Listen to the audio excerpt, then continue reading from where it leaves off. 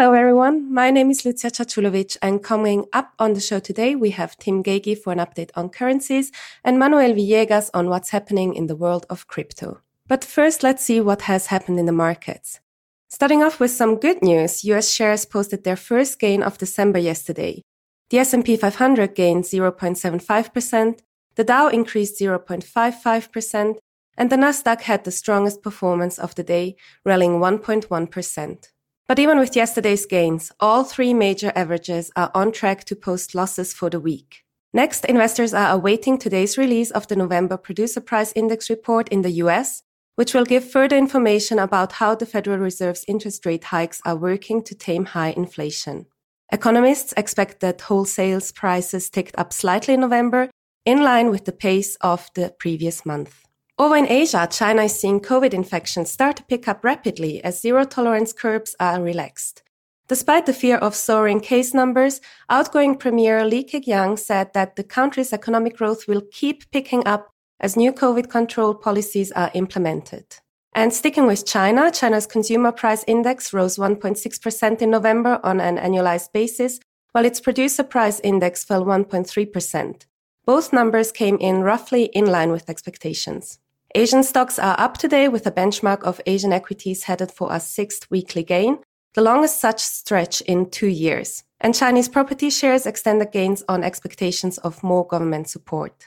In Europe, Eurozone government bond yields ranged just above their lowest levels for months as investors look toward the European Central Bank's policy meeting next week. Inflation in the bloc is close to its peak, Reuters reported, citing comments made by ECB officials this week, which has heightened expectations of a slowdown in interest rate hikes.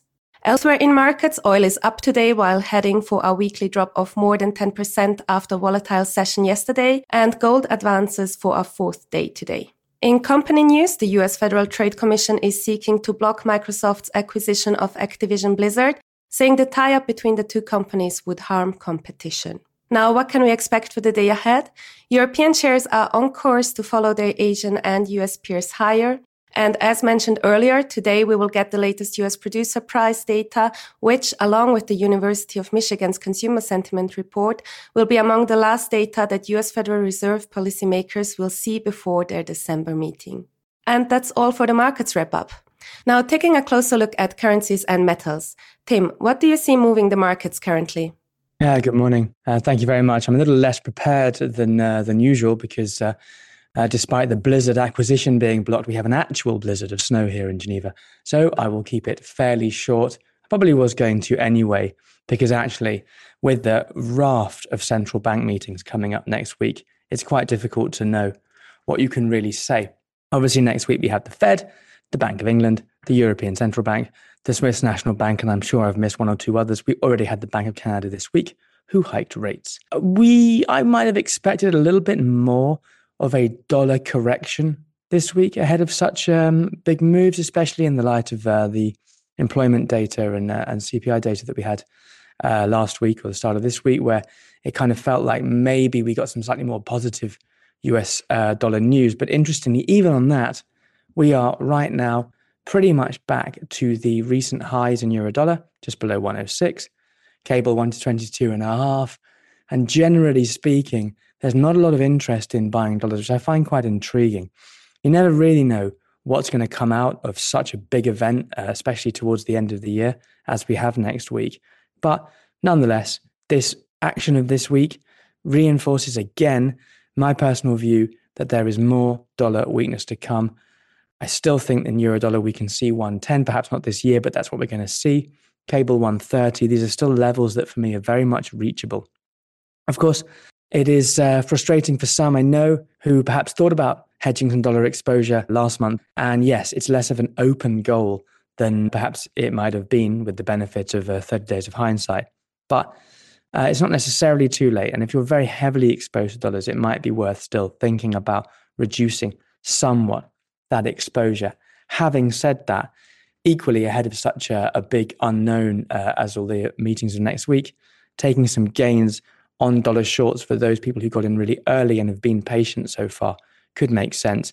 I'd also look at doing that via perhaps a derivative or reverse convertible to accumulate it depending on the size of the position to reduce rather than necessarily deciding to throw in the towel. And I would still prefer to be either flat or core short dollars going into the meeting. I'd be very careful about being fundamentally long dollars or more long dollars going into the meetings, because I think that there is still the risk that we have another round of year end. I can't remember if I said this last week because I didn't have time to check my notes, but do bear in mind that Eurodollar here is only 200 and something points above the absolute low 2016 when Trump was elected, which at the time seemed astounding and everyone was panicking about parity. We've seen parity. I just don't think we're going to see it again. But there is still plenty of room for the dollar to soften from these levels. As indeed we heard earlier, we have a PPI in the US coming out. I guess that will be important if it's very different from what expectations are. I think it might generate a little bit of volatility, but I'm not sure it's going to change a huge amount unless it comes in way above or way below expectations. The focus now is absolutely and quite correctly on the Fed and then the Bank of England and the European Central Bank mainly the following day next week. So with that, I leave you and I wish you an excellent weekend. Thanks very much. Thank you, Tim. I'm glad you made it to the podcast this morning despite the snowstorm. And now moving on to crypto. Manuel, what are the main stories there? Thank you so much, Lucia. Good morning, everyone. And recent events in crypto, recent bottom-up events have left us with a rather bittersweet aftertaste. So let's dive into Bitcoin on-chain activity to ward off. Despite recent events, new addresses have been steadily increasing in the past month, with long-term holders apparently accumulating more Bitcoins than ever. Retail-sized wallets representing a larger share of the holder distribution. On a longer-term view, these factors could be associated with a healthier network. However, it is important to mention that caution and fears of further contagion prevail in the market, and that several actors are facing liquidity issues, a fact that could play a deterministic role in the short-term price action of Bitcoin. We consider that the wounds from recent events will take more time to heal, thus supporting that a short-term rebound remains unlikely.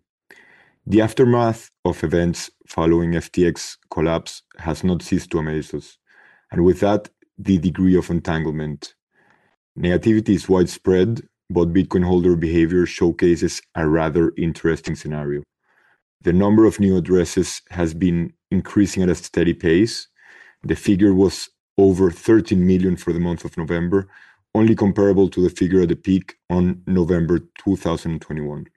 This could be because distrust in unregulated centralized exchanges has redirected users' attention to self-custody solutions.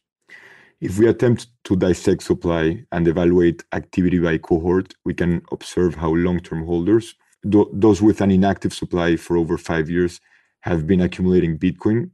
A similar thing happens when you take into account the 3-year and the 1-year holder cohort. If we see a shorter time span, the 30 and 90-day cohorts, it paints a completely opposite picture, which has been representative of a sell-off following FTX's capitulation.